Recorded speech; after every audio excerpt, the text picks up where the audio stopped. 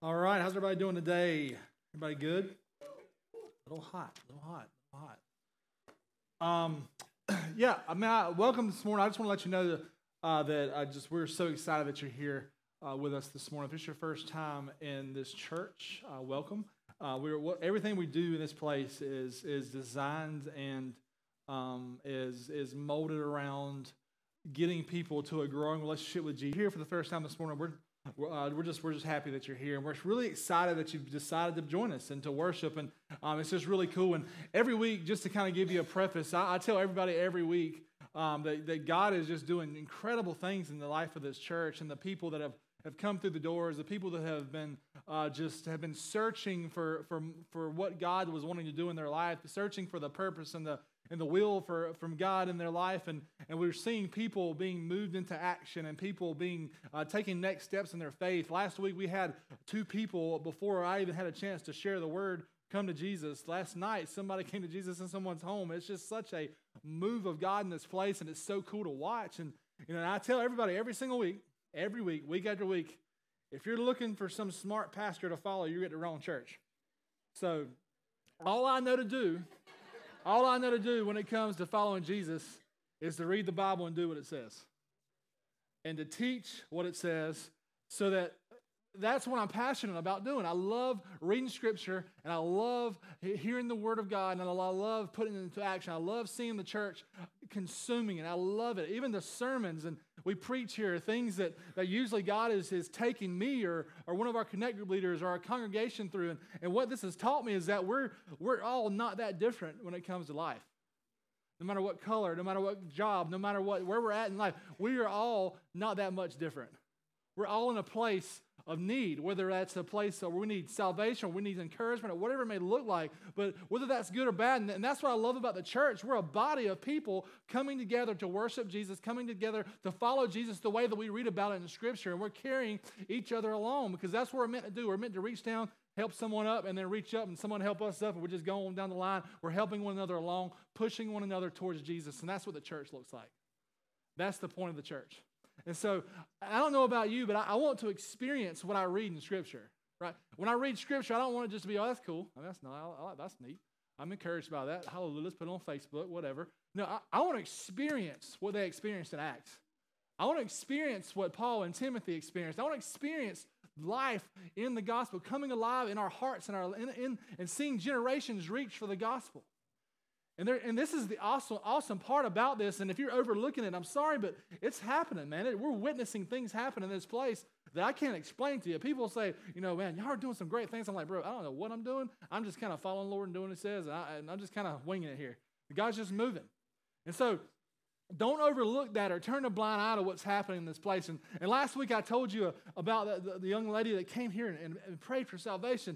And there was another gentleman that said, I need Jesus. And then this past week, it's just so many cool things, people like you and your seat moving. And all throughout Scripture, we see God. He wants to use people like you and your seats to carry out the mission of God and His plans and His purposes on earth. And how cool would it be if He used you? Individually, every single person. How awesome would it be if He used you for the purposes that He created you for at the beginning of your life?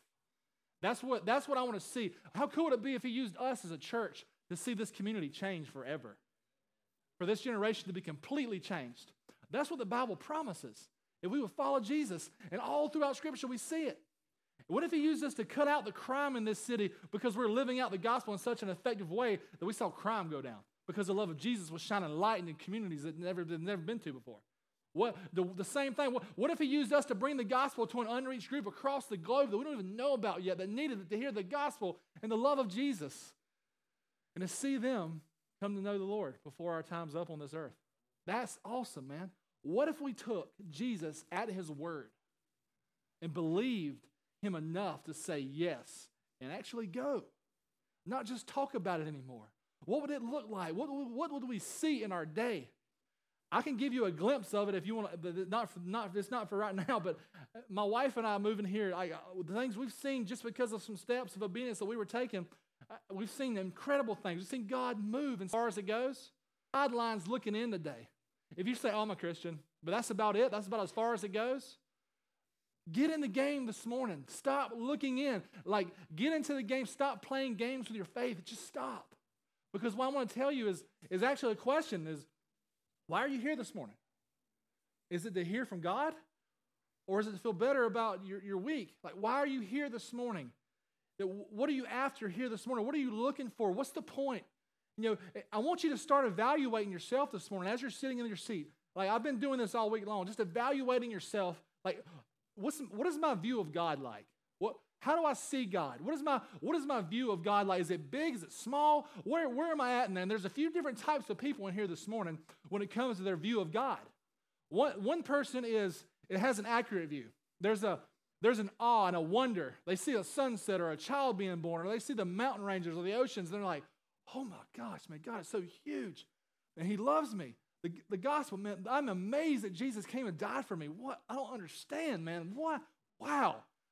And then you have the person that's indifferent. They don't care. They hear the gospel, whatever. I don't care. As long as I get to eat tonight and have a place over my head, roof over my head, I'm good. And then you have a religious person, the religious view.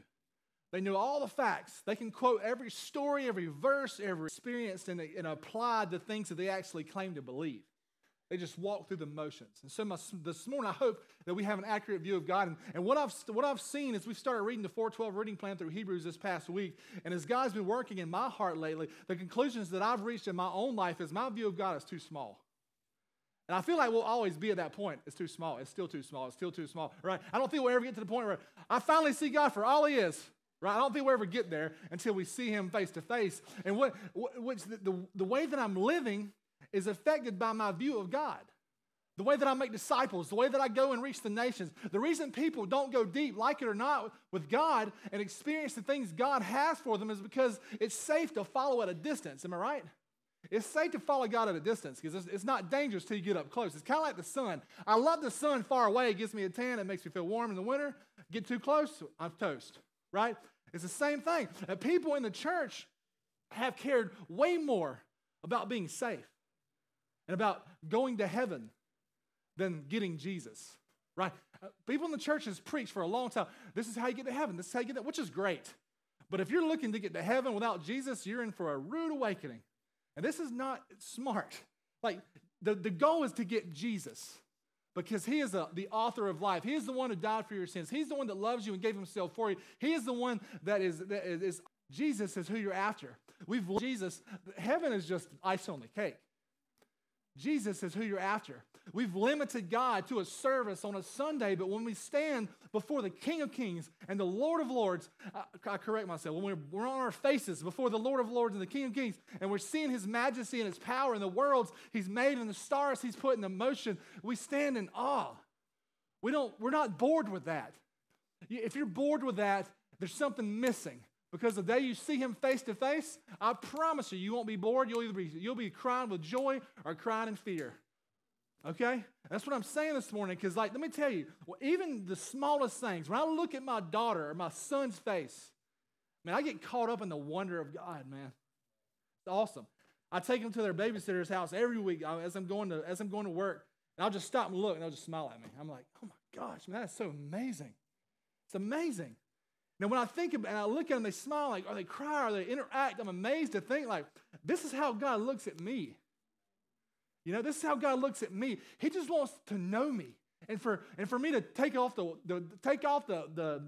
clothes of my heart and just to be intimate with Him and let Him see me and be known by Him and be known by me.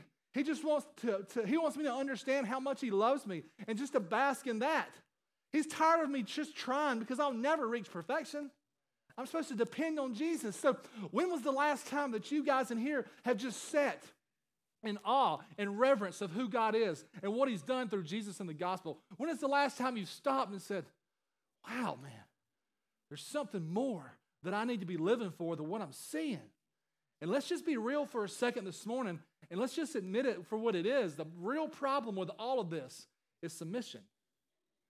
We like God that's controllable. We like a God that we can control. We like emotions that we can control. If Kevin comes up here and plays the piano up here and he has the right setting on it, man, we can bring the Holy Spirit in here, boy.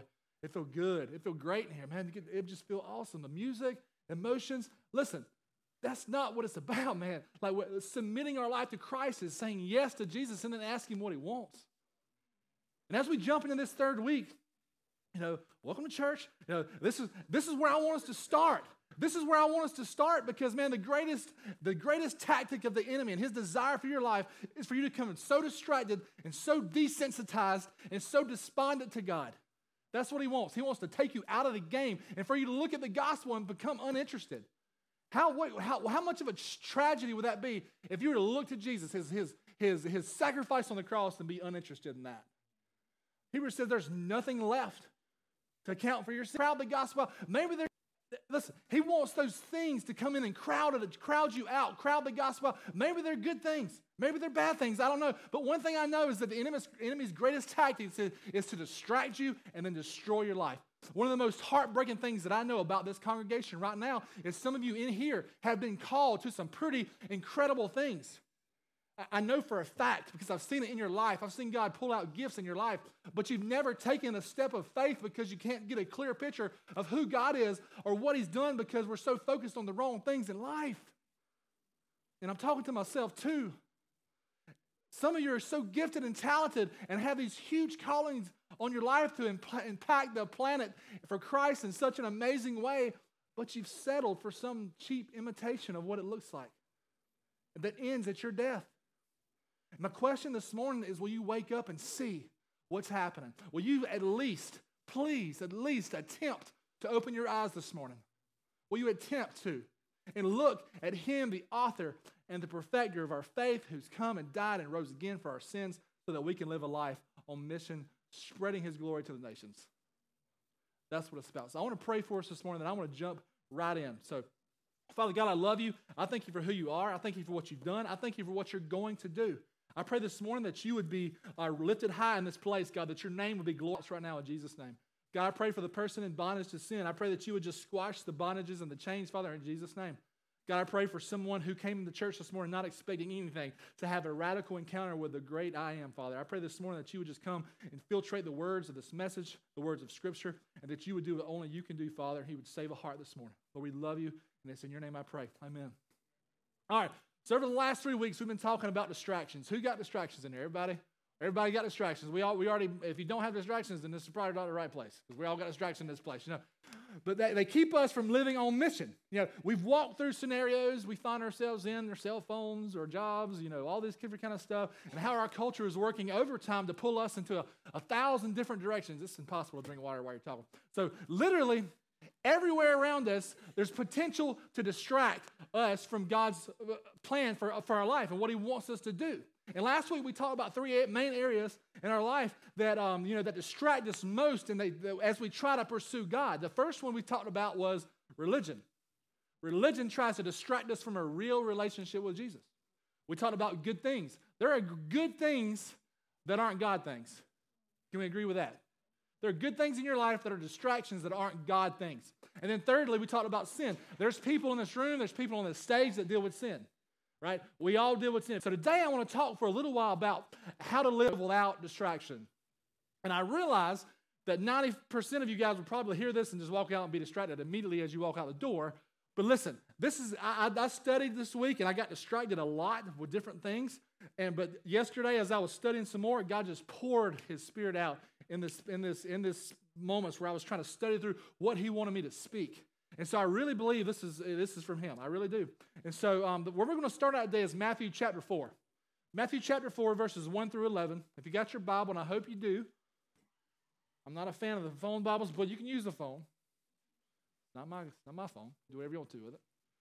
So we're going to look at Matthew chapter 4, verses 1 through 11. And if you don't have any of those things, we have a TV you can look at. How about that? It says this. Then Jesus was led by the Spirit into the wilderness to be tempted by the devil.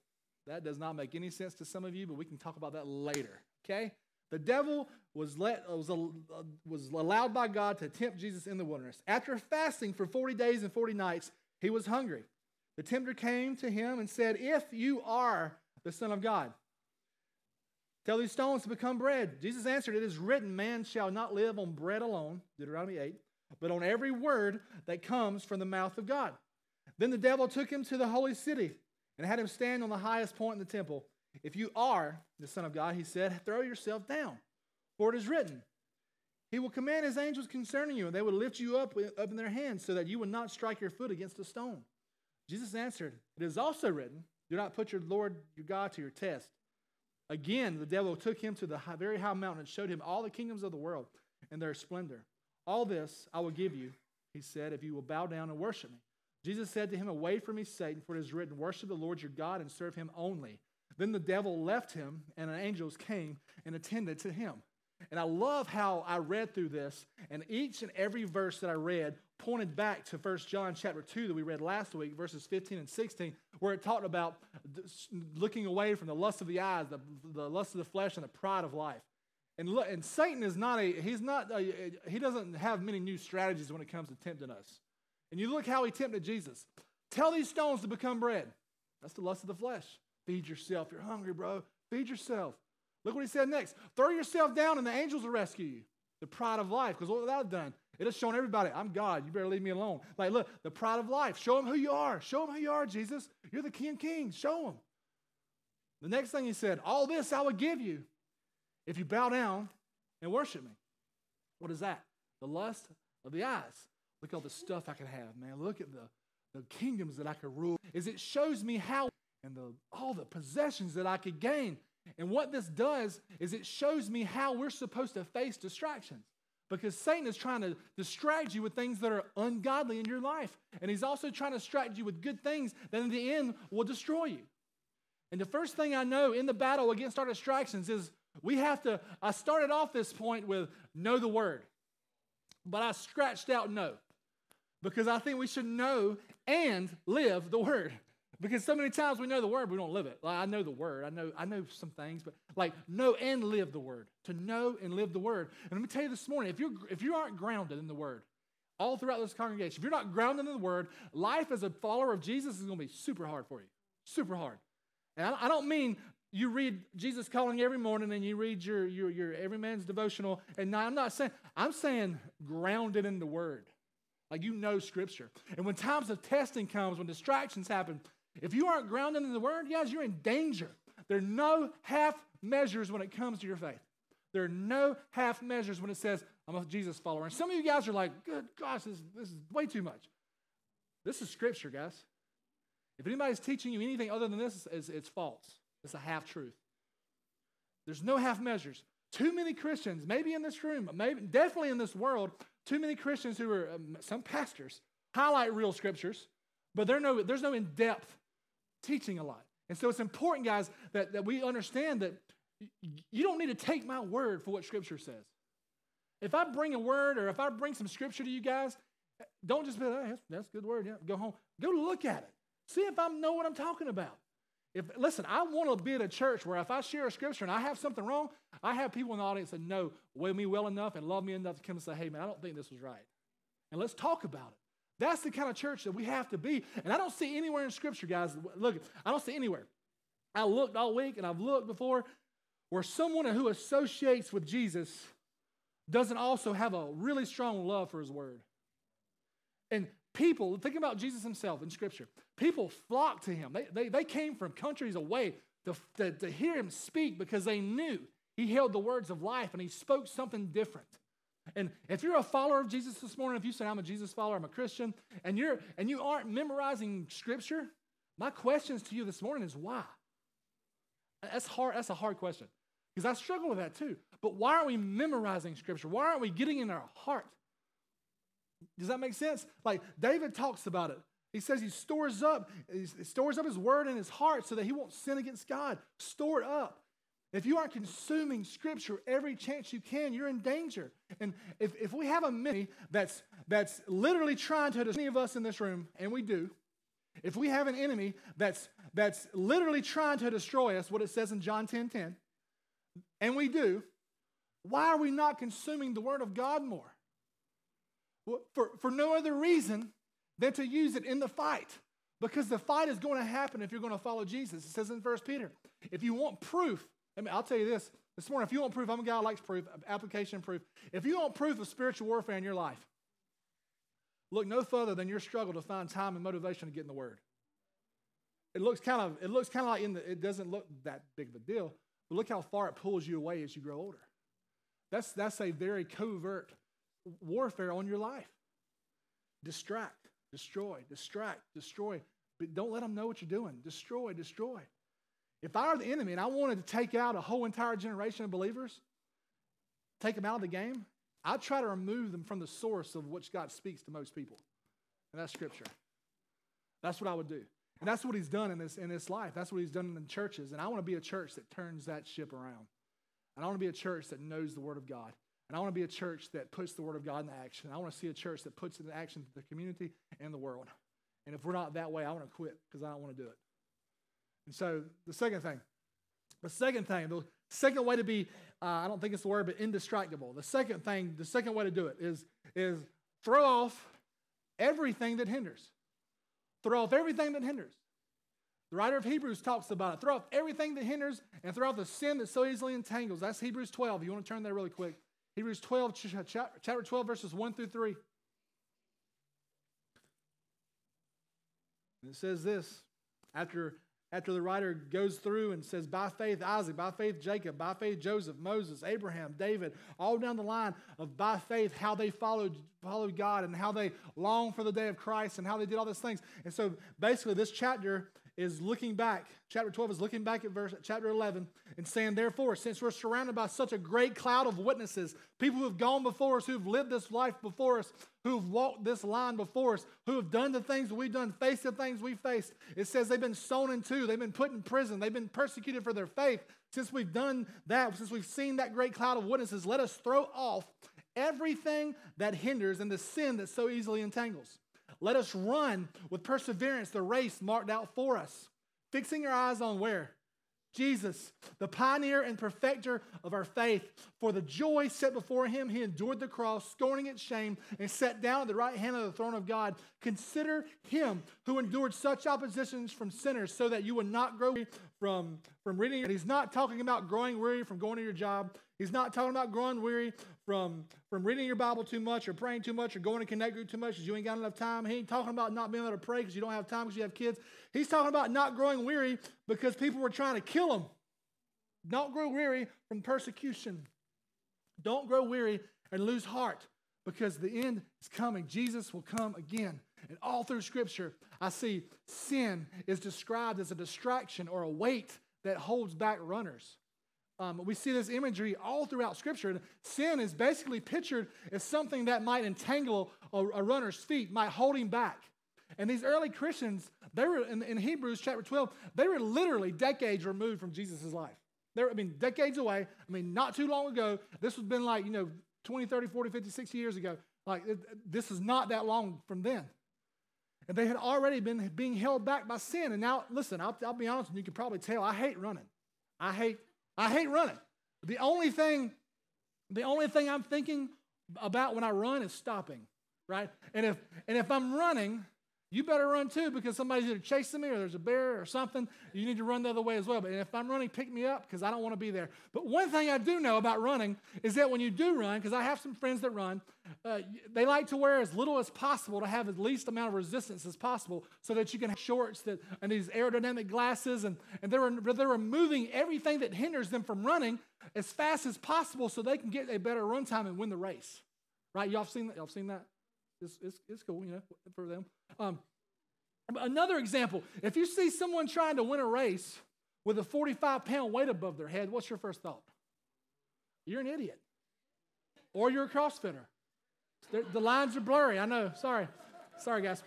You'd scream. Listen, what you would do, you would scream. You'd be like, if you want to win, drop the weight, right? Drop that weight if you want to get to the finish line because you're not going to get there with the way that you're doing things right now.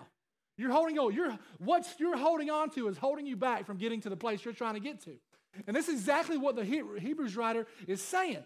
Throw off everything and anything that hinders you from running as fast as you possibly can towards the Savior Jesus. Everything.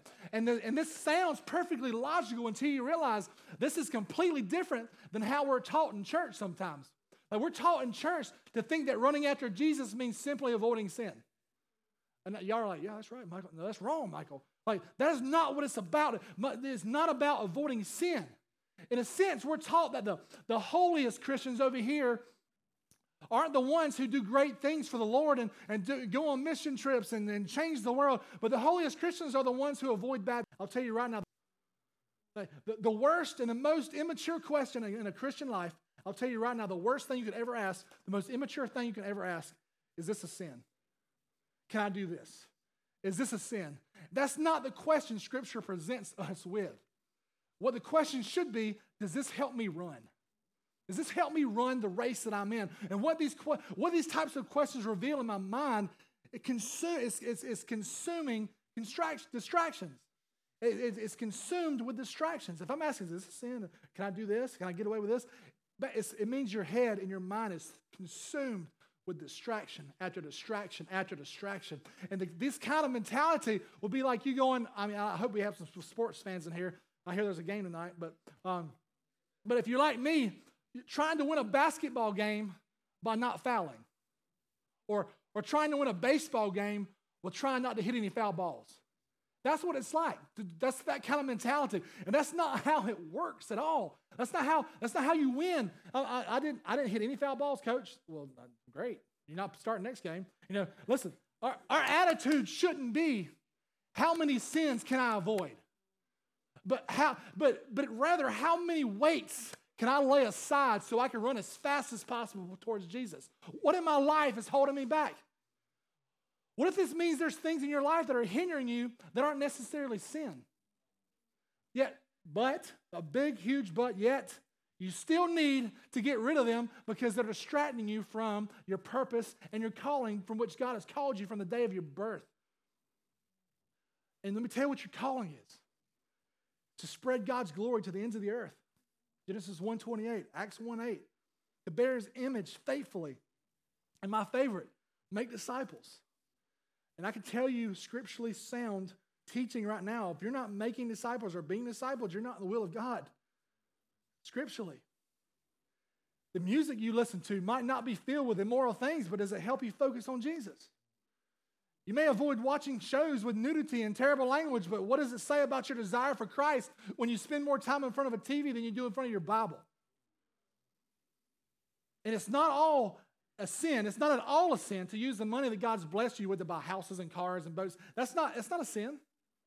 But it is purchasing those, if you're purchasing those things, it's hindering your walk with God because it's making you desire things of this world more than Christ, and it is a sin. And I've learned this the hard way. Like social media, another great example. Social media, it's a great thing if you use it wisely. But what about when it's the only place that you're finding approval and satisfaction? You're mad in here this morning. So you may be carrying something that's not necessarily bad in here this morning, but it's not God's best. And you need to throw it off, and you need to run, fix your focus on Him. And I used to help, or I still do, I haven't quit yet. I helped coach a Little League baseball team in the summertime. And one thing we always have to tell the boys when they're scared of the ball, or they run away from it, or they close their eyes and they swing at it. I'm scared. Maybe I'll hit it. We say you can't hit what you can't see. Like if you can't see the ball coming through the strike zone, you can't hit it. You might blind squirrel finds a nut. You might hit it every once in a while. And that's one thing that makes all the difference in your life too, is where your eyes are focused. Where your eyes are focused. And they can't be, and this is funny, I actually was writing, I tried to do it. You can't focus in two places at one time. It hurts. Some of you guys are trying it right now. Your eyes can't focus in two different places and be focused and zoned in on that one thing. And fixing your eyes and your attention on Jesus, focusing on His beauty and allowing the gospel to come alive in you to make much of Him is what it's about. And the most encouraging thing I can tell you right now this morning in this race that we're running is it's never going to be about how fast you run, but it's going to be always about where your eyes are focused. Because there's people in this room who are running at different paces, but you need to be running consistently towards Jesus. Elizabeth Elliot, she was the wife to one of the most famous missionaries of all time, Jim Elliot. Incredible story. Go check his story out. She said, the secret of enduring in Christ is Christ in me, not me in a different set of situations or circumstances. And so Christ in me is what the hope of glory looks like to the world. This leads me to my last way that we can be indestructible in this life and in our walks with Jesus. And Number 3 is live with intention. Live with intention. And one of my favorite scriptures in the Bible is in 1 Corinthians chapter 9. 1 Corinthians chapter 9, verses 24 through 27. And this is Paul talking. And Paul he fires me up with scriptures like this. And it says this. It says, verse 24, do you not know that in a race all runners run, but only one gets the prize? Run in such a way as to get the prize. Everyone who competes in the games goes through strict training. They do it to get a crown that will not last, but we do it to get a crown that will last. Therefore, I do not run like someone running aimlessly. I do not fight like a boxer beating the air. No, I strike a blow to my body and I make it my slave, so that after I have preached to others, I myself will not be disqualified for the prize. And what I've learned this week, somebody told me that was a little bit smarter than me, a lot smarter than me, and was a little bit older than me, wiser. And he came to me and asked me, he says, how you doing, Michael? I said, I'm tired, man. It's been a long week. And he says, only be moved by that to me again. I was like, okay. And he's basically, he was saying, don't speak that out. He says, only be moved by the word. Let the word move you. As you're reading scripture, let it move you. What Paul is saying is everything I do, Corinthian church, I do it with intention. I do it with intention. Remember our point from 1 week ago, or 2 weeks ago, from week 1. If you don't have an intentional strategy or a battle plan when it comes to following Jesus, you won't make it. If you don't have an intentional strategy or a battle plan when it comes to following Jesus, guys, you're not going to make it. Because guess what? You're always going to be that guy or that girl that needs to, what? Do better. I need to do better, man. I need to read the Bible better. I need to love my wife or my husband better. I need to do this better, that better. You know, no one ever accidentally follows Jesus. Okay?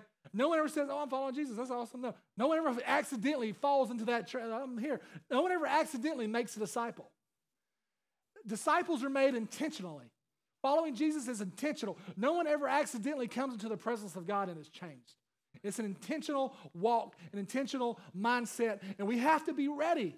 If we aren't preparing ourselves for the battle, if we're not seeking God through His Word, then we're an easy target for the distractions that we're talking about this morning. And listen, I've had the opportunity, been blessed to be able to travel to Africa a few times in my life, and I've had a chance to see lions up close and personal. That was like one of my bucket list things. I want to see some lions, man. It'd be great. It'd be cool. So we go in with these guys who are they're Maasai warriors. They jokers that they got all that. So I'm in the back of a truck. And they pull up, we pull up, we're riding, and I'm like, we get tomorrow, next day, we're going to see these lions, bro. And so we're walking, we're seeing giraffes, it's beautiful. I'm standing in the back of a Toyota Tundra, and all of a sudden he points, and like literally from me to the front row, there's like 3 lions. I'm like, we need to like keep going, like keep riding. And so like I've seen too much National Geographic to understand what's about to happen to me, okay? And I've had the opportunity to do that, and I love it, but these lions were apex predators, man. They had like blood on their face. They are at the top of their food chain, and the only thing I think about was not dying, but the second thing I thought about was 1 Peter chapter 5, verse 8, which says, be alert and sober-minded. Your enemy, the devil, prowls around like a lion looking for someone to devour. It says he's prowling. And I looked up some images of lions prowling. Like you can't see them. Like they're in the grass. They're low to the ground. They're trying to be undetected, and they're seeking animals that are weak. And the enemy's seeking people who are willing to compromise. Who's willing to say no to God? Who's willing to say, when I'm older, or when I know more about the Bible, I'll make disciples. Or when I'm comfortable, I raise my hand about Scripture. Closer to God, I'll be a connect group leader. Or I'll get baptized when I feel ready. Or when I'm comfortable, I raise my hand in church to receive salvation. Whenever I know more about what's happening, I know more about Scripture, and I don't look so crazy. But have any of you ever noticed that we never get around to those things once we put it off for the first time? And I saw a quote a couple weeks ago that speaks directly into this. It says, Satan devotes 168 hours a week trying to deceive you. 168 hours a week trying to deceive you. And do you think you can maintain a renewed mind with a 10-minute glance at God's Word once a day? Nope, can't do it. Hear this today if you hear nothing else. Don't be deceived into thinking that Satan gets distracted when he tries to destroy you. Because he don't. He's focused on his mission. The enemy is laser focused on making sure you aren't effective for kingdom things. Take you out of the fight. Which leads me to a very scary point. If it's been a while since you've had a head-on collision with Satan, it's probably because you're going in the same direction that he is. and you may not even be in the game. One of my favorite missionary authors, C.T. Studd, said, I pray when I die, all of hell will rejoice that I'm no longer in the fight. And I pray that's what this church is about. I pray that when one of us dies, that what distractions do is they pull your life, not just your mind, your life, off track of where God's leading you. Pulls you to the left, pulls you to the right. Deception happens when you've gone off track in the belief that anything in this life, anything in this world is better than Jesus.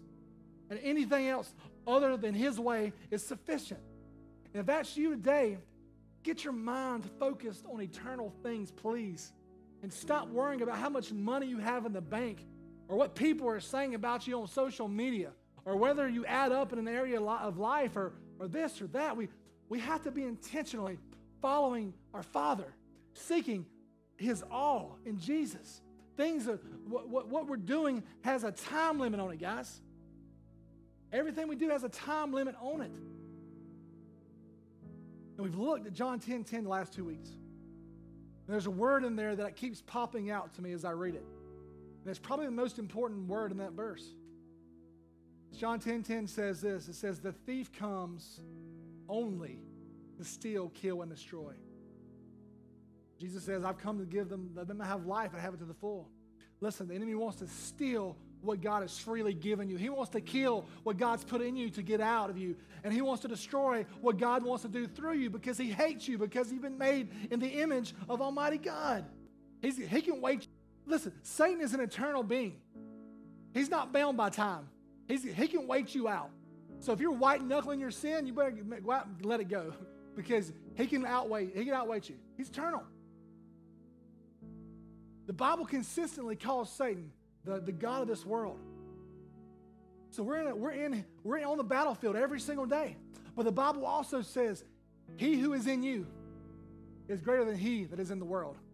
If you're a Christian, if you're a believer in Jesus, if you're a follower of Christ, he that is in you, the Holy Spirit, Jesus Spirit himself is living inside of you. And it also says no weapon formed against you will stand. But this will never happen if we're going along with every distraction that comes our way. If we're going to the left and the right, we're just kind of like flailing around in life. Maybe I'll find Jesus somewhere. Maybe he's over here. Maybe he's over there. Maybe he's at this Bible study. I didn't like this Bible study. It didn't make me feel good. Let me go to this Bible study. Like wherever we're at, being distracted and pulled in different ways. Are you impulsive today? Are you easily distracted today? Watch out. Watch out. These scriptures that we've been reading today, they were written to encourage people who are in the fight, who are following Christ, who are going after the King of Kings and the Lord of Lords. So get in the battle. So as you live, as we begin to understand what this church is, what the Big C Church is, that it's not about some religious building that we come and meet at, but it's a body of believers that are a part of the mission of God, letting God change your focus and your perspective, knowing the Word, throwing off everything that hinders, living with intention. Those things are what it's about, and that is how we live an undistracted life. That is how we live a life on mission. And before we finish, as we're closing here, I want to go back to Matthew 4 for a second and point out something pretty specific in how Satan distracts our hearts away from the mission of God. When Jesus responds to Satan's attacks, we've already established that Jesus uses the Word. We know that. We knew that in Bible school. He uses God's Word to fight with. But there's something specific about the Word of God that Jesus recalls each time, something that undergirds every verse he quotes, something so powerful, not even Satan can refute it. Not even Satan can do anything. He has to run. This is it. Jesus' identity in God's eyes. His identity in God's eyes. Satan says before the temptation, if you are the Son of God, if you are the Son of God, if you are saved, if you are loved by God, and everything Jesus quotes ultimately goes back to the security that he already possesses and who he is in God's eyes. And people think, listen, this is where it gets funny. People think Satan's main strategies are like weird stuff. Now in the wilderness, show people levitating and people foaming at the mouth, stuff like that, but Satan wasn't out in the wilderness showing Jesus pornography and trying to get him to smoke crack. That's not what he was doing. He was out there trying to get him to question God's presence and plan in his life. That's where he was trying to get him off, making him doubt the goodness of God towards him. And that's what he wants to do, because the distractions in your life are meant to get you so far from God that you turn around and say, where am I at? That God must not love me. That's where he wants you at this morning. And this is your main temptation, the root of all temptations, to establish your identity on something other than God's declaration over you in Christ. Hear that this morning. That's the root of every distraction. To get your eyes off of Jesus, to find your identity in anything other than Christ, to allow strongholds or thoughts, relationships to form. Satan always wants to base your identity off of how you live. You're good, God must approve of you. Right? You're struggling with this or this sin, you're here. God's withholding a verdict on you until he sees you can do better. Do better. Do better. That's religion. Or he wants you to base what you believe about the love of God on your circumstances. And there's no way God can love you and these things will be happening at the same time, right? God doesn't love you. You're going through this. You're homeless. You're struggling with your marriage. You're struggling with finances. You're struggling with finding food for the home. But we need to understand that God's love is not based on your performance. Nothing you can do can earn it. Nothing you can do can take it away. That's what you need to hear this morning. Listen, the reason why is because the same God that made a way through Jesus is making a way for you to walk out of your sin, and there's no condition on that promise. Jesus, God's own Son, came to earth as a substitute, as himself, which secures your place before the Father because he paid your sin debt entirely, and it assures you of God's steadfast love for you. And if he would go through all of this for you, can't you trust him with that? Can't you trust in that constant present Father in your life? And this is what shatters the power of Satan, guys. The gospel. There's no power. Satan can do nothing. The gospel has completely destroyed the power of Satan and darkness. Anything that's in your life right now is allowed by you. And Satan will do anything to take your eyes off Christ because he knows that once he does, he can shake the foundation of everything about you, which makes you really vulnerable to sin and an easy target. And men in this room, don't forget, I know our culture says otherwise, but you're the gateway to your house. You're the gateway to your home. Fight against distraction for nothing else other than your families. Because what you allow in your home, how well you've lived, and he'll try to get you to base your identity on how well you've lived, or you're not good because look at what you've done, man. Look at what you've done. If I was living that way, I would not be right here. I wouldn't even be in church. Let me shoot you straight right here, man. Like, yes, all of you in this room have sinned. I've sinned. We've all sinned, and we have corruption in our lives. But if you surrendered your life to Christ, God has made you into a new creation. The old is gone, the new is coming is what it says. Separating you from your sin as far as the east is from the west is what Scripture says. Promising to make all things new in your life. This morning, if that's you, if you've never walked into a relationship with Jesus and it's never looked quite like that, it's never looked quite like Scripture that we just read this morning looks, you have a decision to make. And I'm going to tell you what, the decision can be now or it can be when you meet Jesus face to face, but I hope you make it now. Because we always say that everyone in this room will bow before Jesus, either now or in eternity. And so this morning our prayer team's going to come forward, and if you need prayer for anything, we're going to sing one more song together. If you need prayer for anything, if you need to receive salvation, we're going to have a second right now and say, I just want you to be bold about it. But if you feel comfortable with that, then come forward and talk with one of these guys that you feel comfortable with. And so I just want to present this to you one time before I leave. If you've been walking this life and you've been doing life without Christ, if you don't understand what the gospel is, and today you may have gotten it for the first time, or your heart's beating 1,000 miles an hour, it's probably you. So if that's you, if you want to walk into a relationship with Jesus, you know you need Jesus today. I just want to ask you to raise your hand so we can pray with you. We can walk with you in that step. Is that anybody here today? So, let's be on the back. So good. Awesome. That's awesome. It's awesome. Is anybody else? It's the best decision of your life, I promise.